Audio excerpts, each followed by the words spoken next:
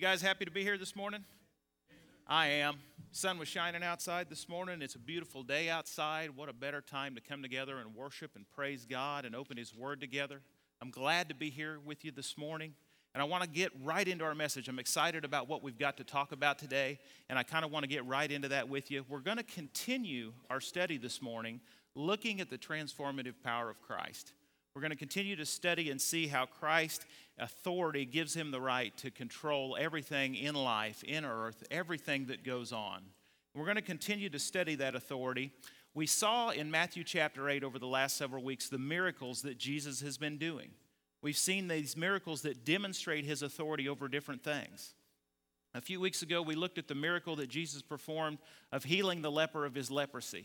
And we saw His authority there over disease, over sickness. And we saw how He was able to heal the centurion's servant with just a word. Just a word He said, and he was healed. We saw Jesus' authority over the natural in the story a couple of weeks ago where they were passing over the sea on the Sea of Galilee, and the storm arose on the sea, and the disciples, fearing for their life, petitioned Jesus to save them from this storm that's about to swamp their boat. And He rises and He comes up and he rebukes the wind and the sea, and they calm down, demonstrating His authority over the natural. And then last week we saw in the story of the Gadarene demoniacs how He was able to cast out the demons and demonstrate His authority over the supernatural as well. And this morning we have before us another story here of Jesus' authority, Jesus' power, Jesus' miracles. We're going to see a man today who is in dire need of life transformation. We're going to see this morning a man who is dealing with a disease. He's dealing with a sickness that has kept him in bonds for most of his life. He's in a situation where he doesn't have any hope of resolution. He doesn't have any hope of getting out of this condition that he's in. He's in a situation where he has nowhere left to turn, and he's beginning to lose all hope until he hears about Jesus. And when Jesus came to his town, he enlisted the help of some friends to take him to Jesus. And once he had that encounter with the Lord, his life was never the same again. He was completely changed, forever changed, and he would never be the same man that he was before. And Jesus said just a few words to him that changed his condition, that resolved the problem that he had had for all of his life. He said to him, "Take heart, my son, your sins are forgiven." He forgave the man of his sin, dealing with the underlying condition that he had. We've explored these miracles of Jesus for the last several weeks. We've seen the authority of Jesus. We saw how He had authority over disease, distress, and demons. And now today we're going to see how Jesus has the authority over the depravity that underlies all of human suffering. That depravity that we know is sin. So if you have your Bibles with you this morning, we're going to take a look at this passage. We're going to be in Matthew chapter 9 this morning, beginning a new chapter, but still continuing on to look at these miracles that Jesus is performing. We're going to be in Matthew chapter 9. We're going to begin in verse 1. "And getting into a boat, He crossed over, and He came to His own city. And behold, some people brought to Him a paralytic lying on a bed. And when Jesus saw their faith, He said to the paralytic, 'Take heart, my son, your sins are forgiven.' And behold, some of the scribes said to themselves, 'This man is blaspheming.' But Jesus, knowing their thoughts, said, 'Why do you think evil in your hearts? For which is easier, to say your sins are forgiven, or to say rise and walk? But that you may know that the Son of Man has authority on earth to forgive sins,' He said to the paralytic, 'Rise, pick up your bed, and go home.' And he rose and went home. And when the crowd saw it, they were afraid, and they glorified God who had given authority to men." Let's pray. God, we thank You for this beautiful day today. We thank You for this opportunity to come together in Your house this morning in praise and worship of You. And God, now as we turn toward the time of opening Your word and studying together, I just pray that You will reveal the truths that You would have for us to understand today. God, I just pray that the truth of Your message comes through the words that I speak today, and that these folks hear what it is, the truth that You want to speak into their lives today. God, we just pray that You're Lord of this day. Guide our discussion, guide our message today, and be with us and move freely among us. It's in Christ's name that we pray. Amen. Well, for most of us who are familiar with this story, and in fact, I think in most of your Bibles, this story is actually entitled, "Jesus Heals a Paralytic." That's the name of the miracle that's done here. But in my opinion, I believe that this story has been titled incorrectly, because that title puts a focus on the physical healing that was given to a man with paralysis.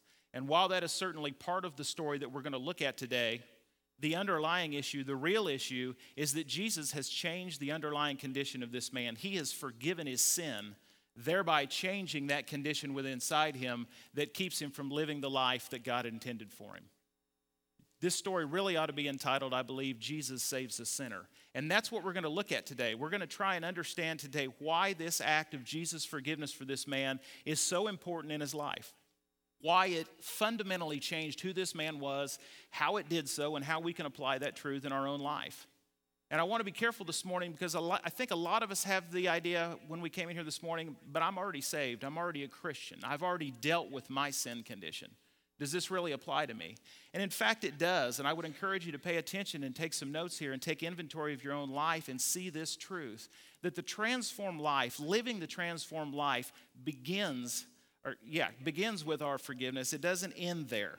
A lot of us think that once we have come to a place where we've placed our faith and trust in Christ, that it's all done, it's over with, that we're finished. But that's not really the case. The way the Bible speaks about forgiveness, it speaks about it in terms of it being the beginning of something. It's the new birth. It's the beginning of a new life in Christ. It's a beginning of a new way to live. And we're going to see how that plays itself out in this story with the paralytic today, and we're going to see what we can learn from that we can apply to our own lives. So with the background and the understanding that we want to and we need to experience an authentic life transformation, every one of us, no matter where we are in life at any time, there are several points here I want to look at with you this morning. The first is that we need to recognize Christ's power. We're going to be looking in Matthew chapter 9 this morning. We're going to see this story here. We're going to see how it's to Christ that we must turn if we want to see life transformation occur in our own lives. That we can't do it on our own, that there's no one else who can help us but Jesus, and that's where we have to turn. The story begins in verse 1 this morning. It says, "In getting into a boat, he crossed over and came to his own city." We see here in this story that Jesus is now returning back across the Sea of Galilee, back across the lake to his hometown.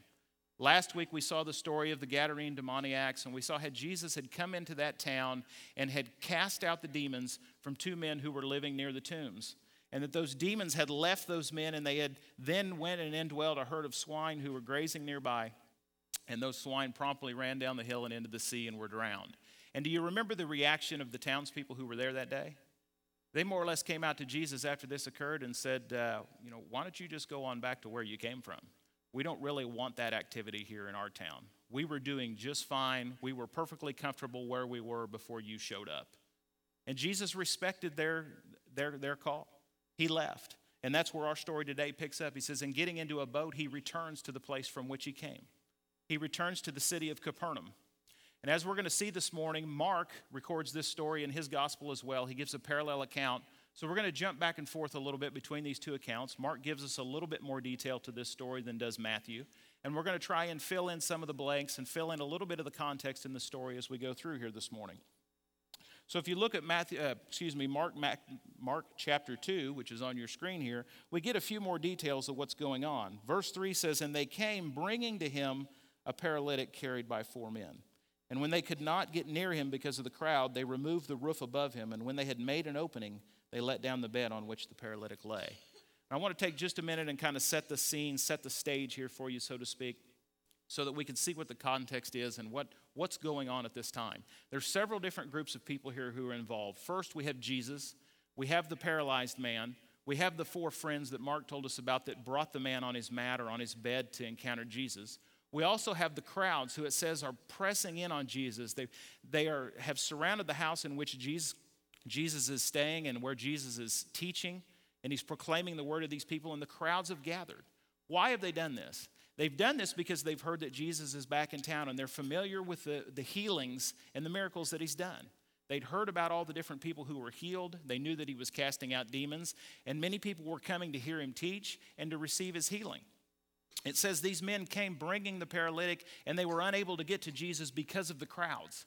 So there was a large crowd gathered here, pressing in on, clogging the house so that they couldn't even get to the entryway.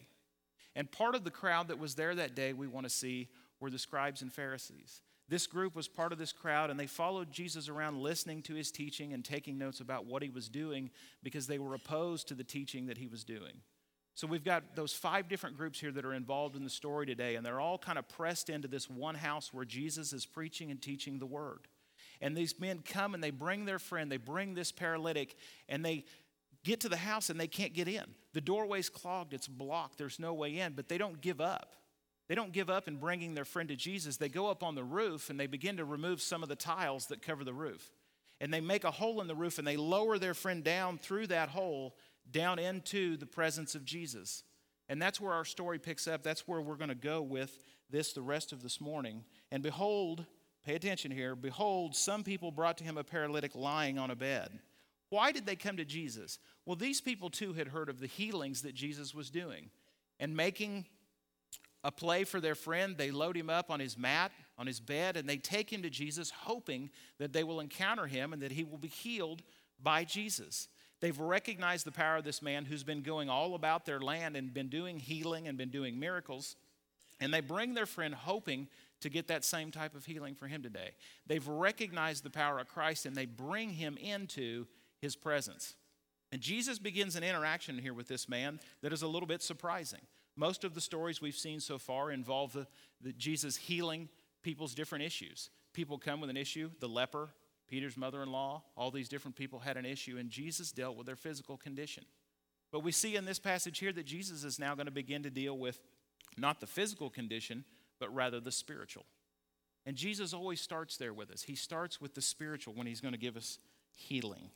We also want to see here that we have to recognize the power of Christ in our own life. Just as this man saw no hope, saw no opportunity for a healing to occur in his own life, we have to recognize that there's not any way for us to be healed in our own lives either. As sinful people, we're all fallen, we're all lost, we're all separated from God.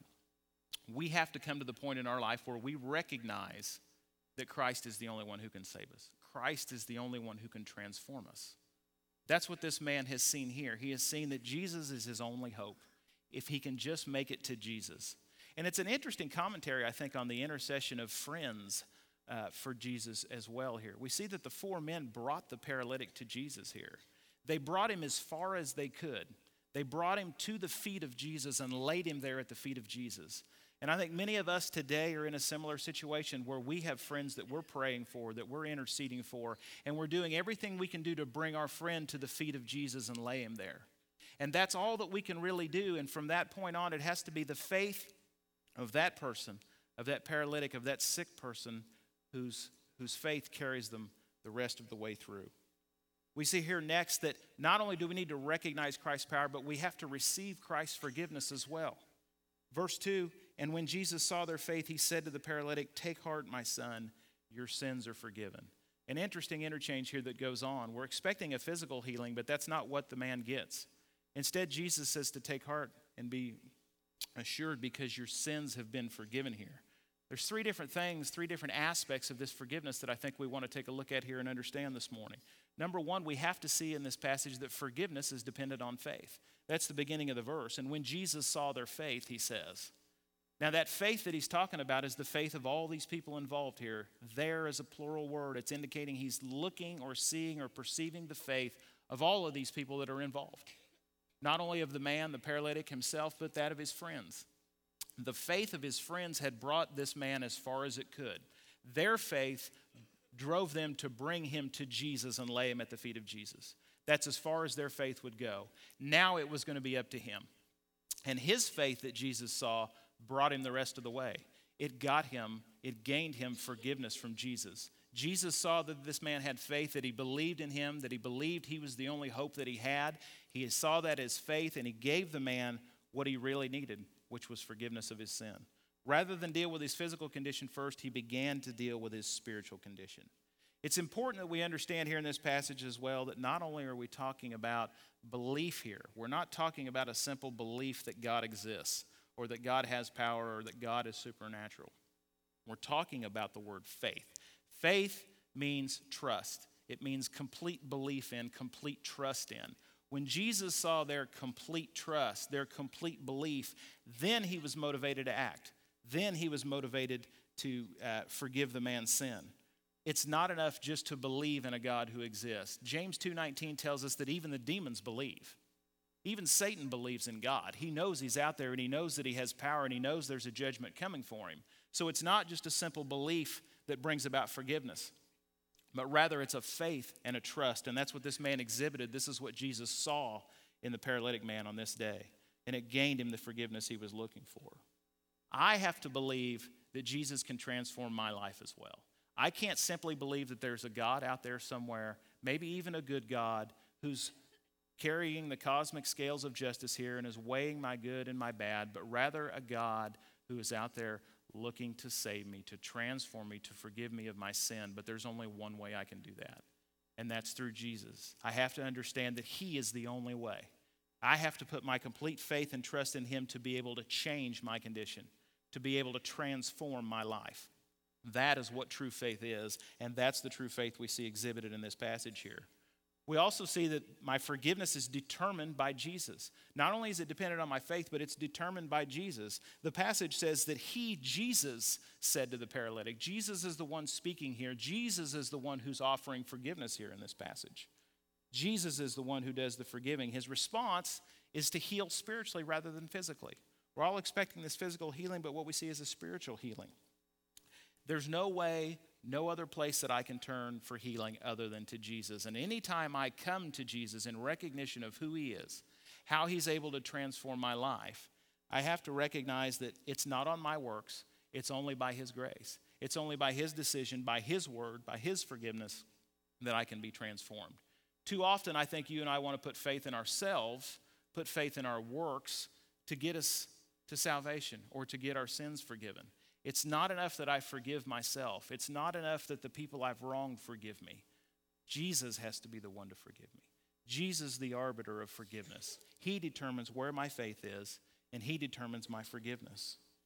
We also want to see here that forgiveness is distinguished by assurance. Jesus looks at the man and he says, take heart. Take heart. What does that mean? That phrase more or less means to be confident, have assurance of, be assured. Recognize your changed condition. Jesus says, be confident, be assured that your sins have been forgiven. Why is that? Why does he tell him that? Because this is a condition that has already come to pass. It's done. It's complete. When Jesus spoke the words, the man had been forgiven.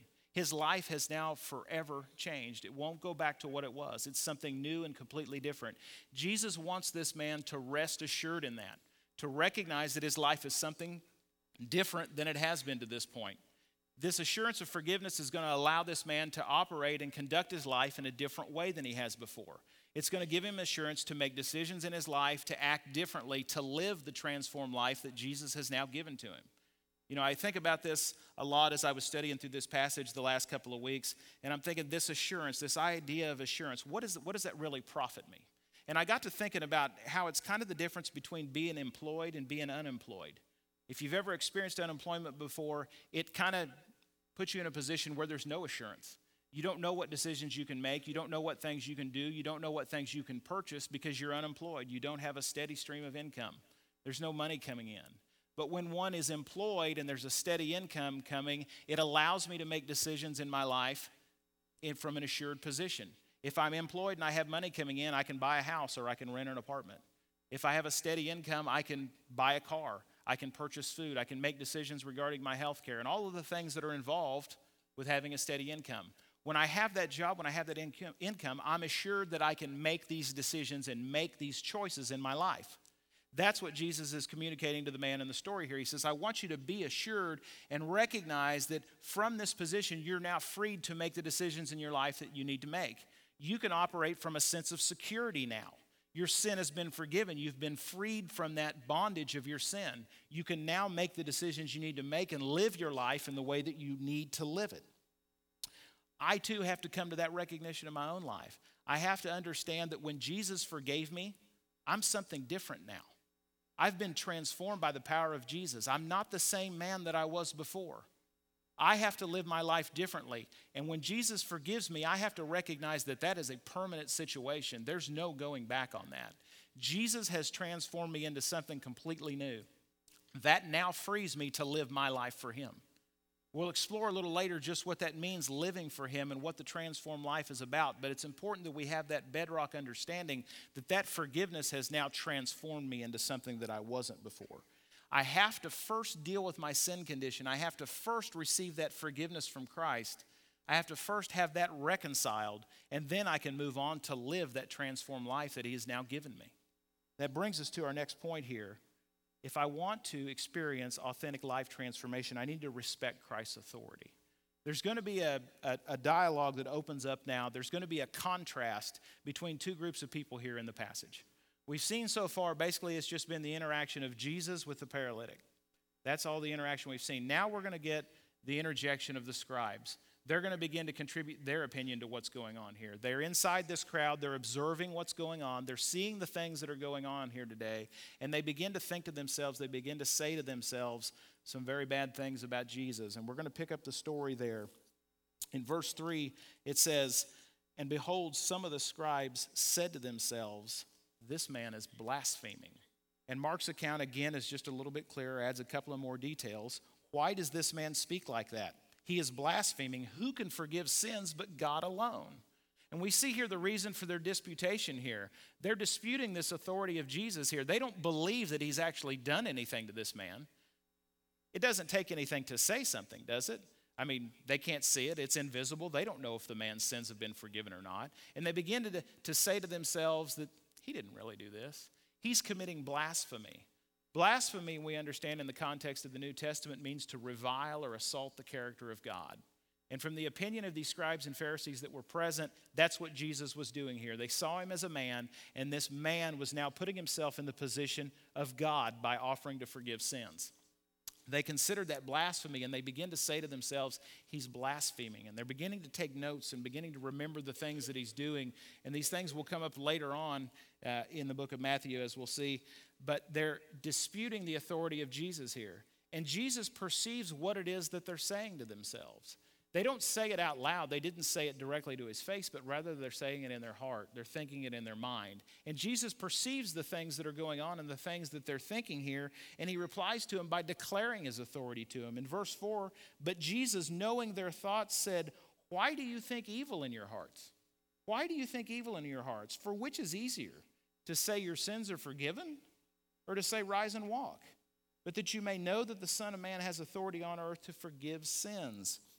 Jesus here declares his authority to forgive sin. He says, "I am who I am. I've declared this man's sins forgiven, and now I'm going to demonstrate that to you.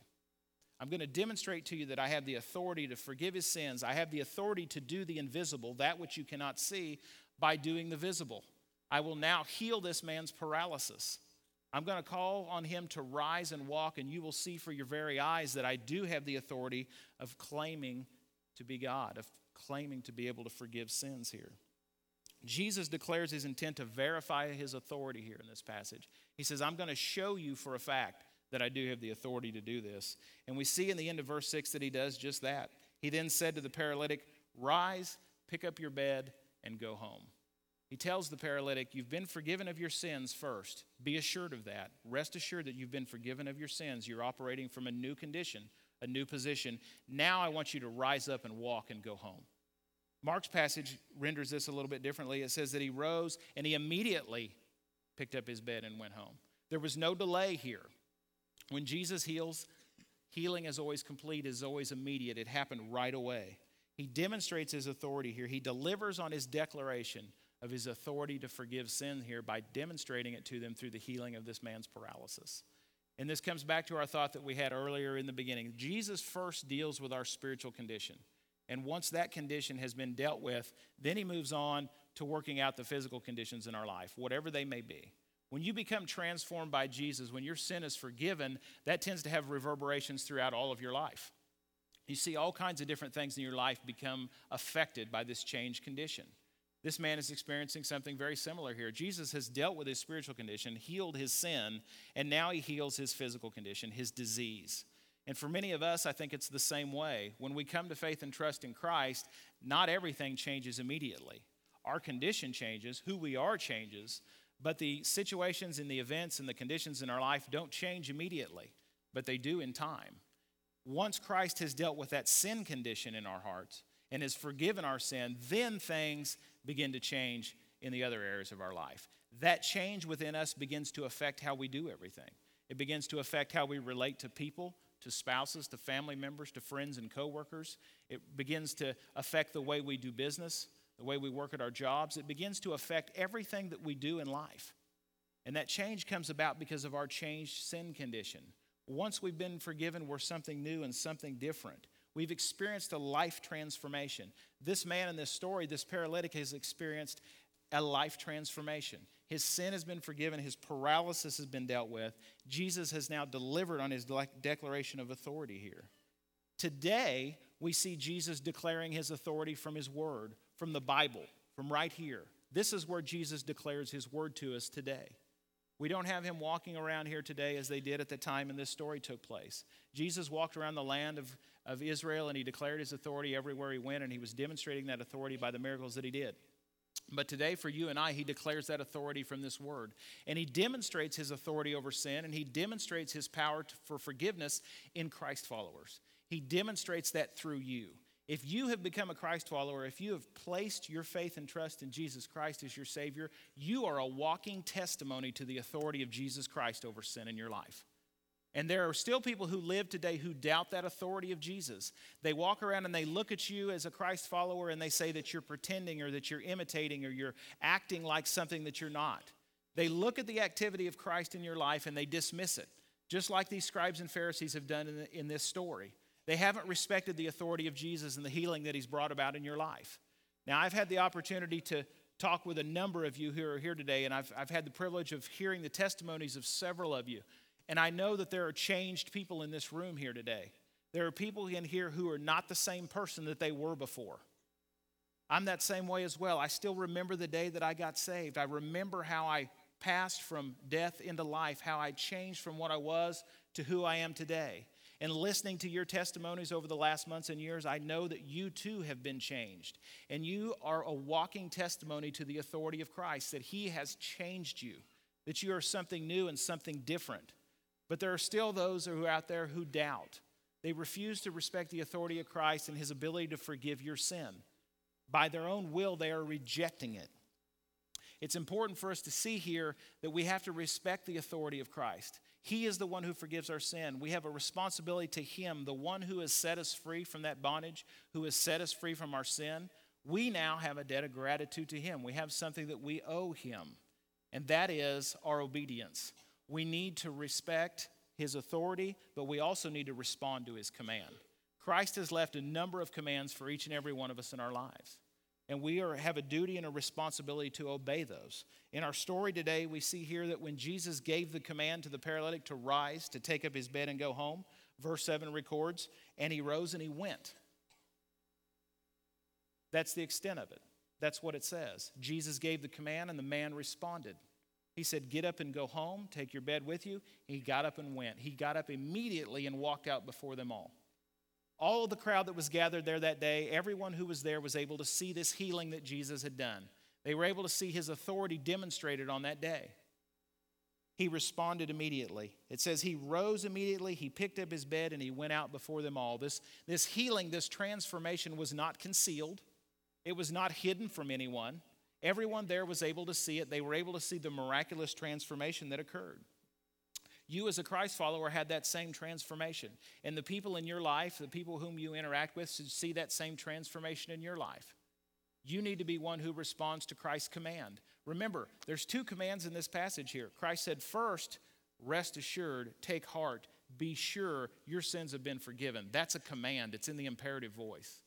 And he also tells him to rise, take up his bed, and go home. You've been healed.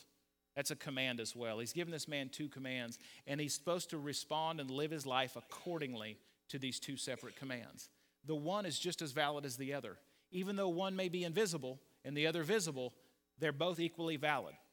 A transformation has occurred, and now Christ has the authority over this man as well, and we are called to respond to that. We have to respond to the commands. You know, I remember as a kid, it was always my responsibility to mow the yard. And about once a week, my dad would come around and he'd say, hey, it's time to get that yard mowed. And I always remember not having any doubt about what it is that my dad was communicating to me with that statement. He meant, hey, I better start moving toward the yard. It meant I needed to get it done now. I need to get it done immediately. And he didn't mean for me to go out and do it part way either. He was talking about a complete job. That's the same idea that Jesus has here in this passage. When Jesus gives us a command, he expects us to respond immediately. He expects us to start moving that direction. Get up and go. We're not to sit around and think about it and debate about it and hem-haw around, but we're to get up and start moving toward fulfilling that command that he's given us in our life. And there shouldn't be any doubt about what he's commanding us either. The man in the story, the paralytic, he didn't have any doubt who was speaking.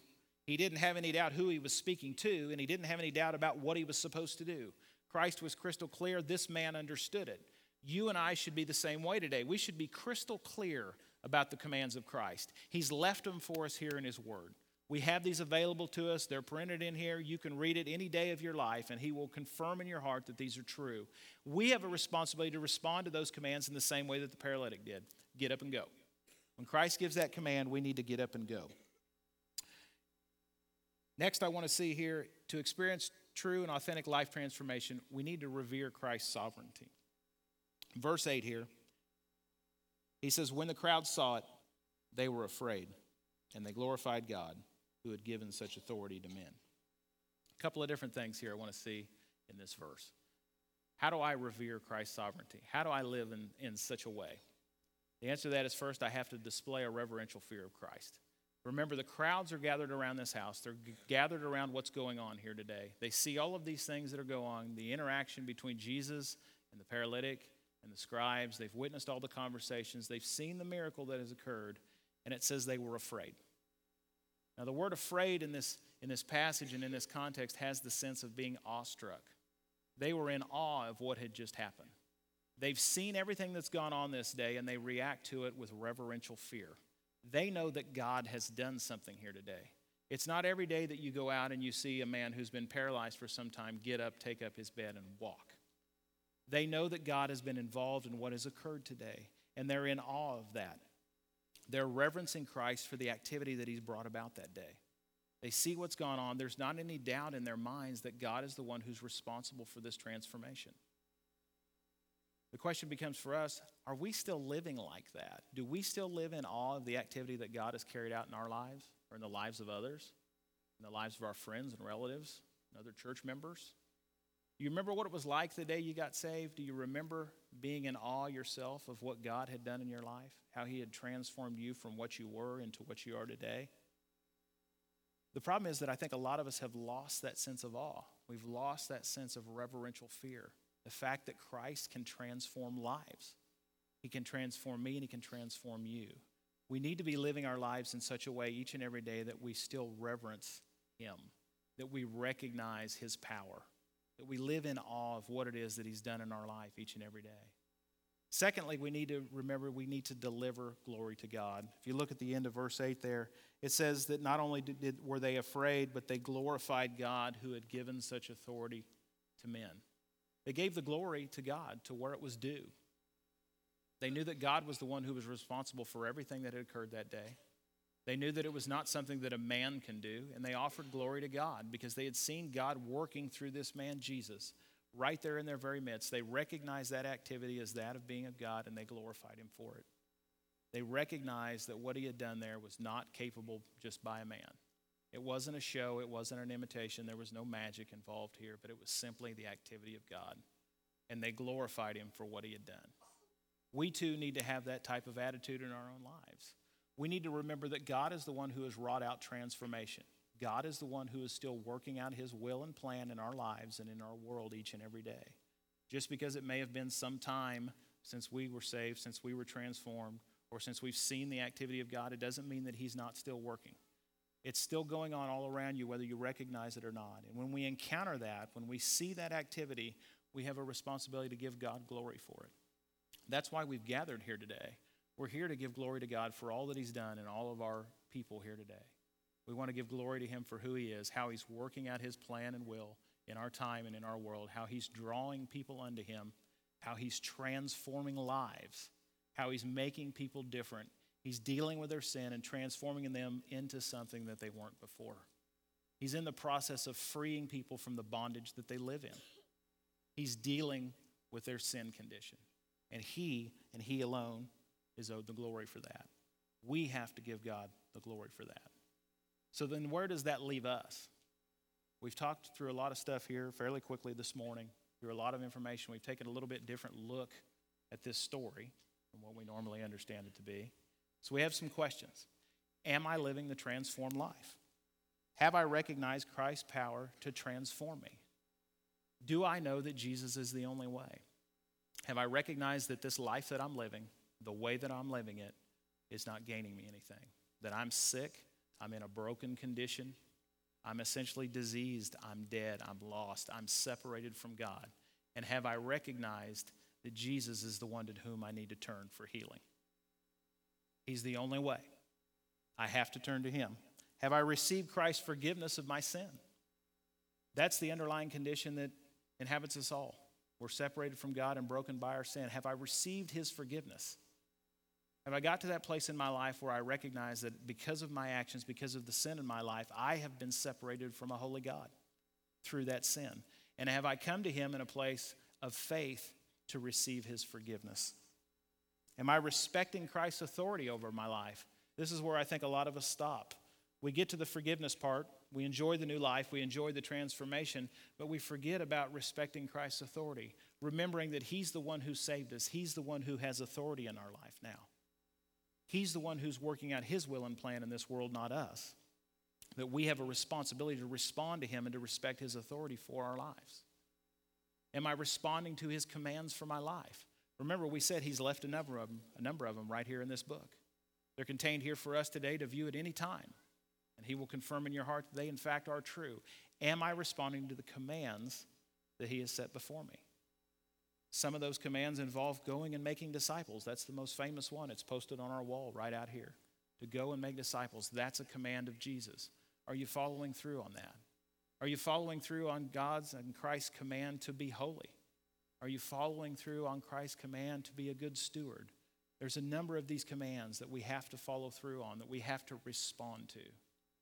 And finally, are you living a reverential life of fear of Christ? Have you forgotten what it is that he's done for you in your life? Have you forgotten that transformation that was wrought in your life? If not, you need to gain that back.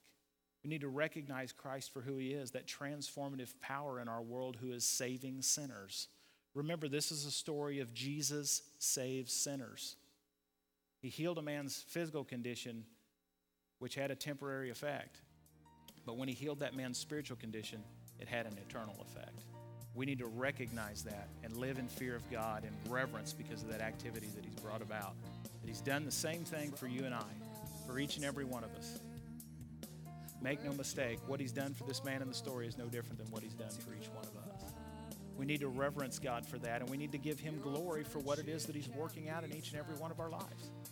He's brought us all to a point now where we need to recognize that we need to be forgiven and that our lives need to be transformed. We need to give God the glory for that. He's the one who's making the transformation in our lives. Let's pray.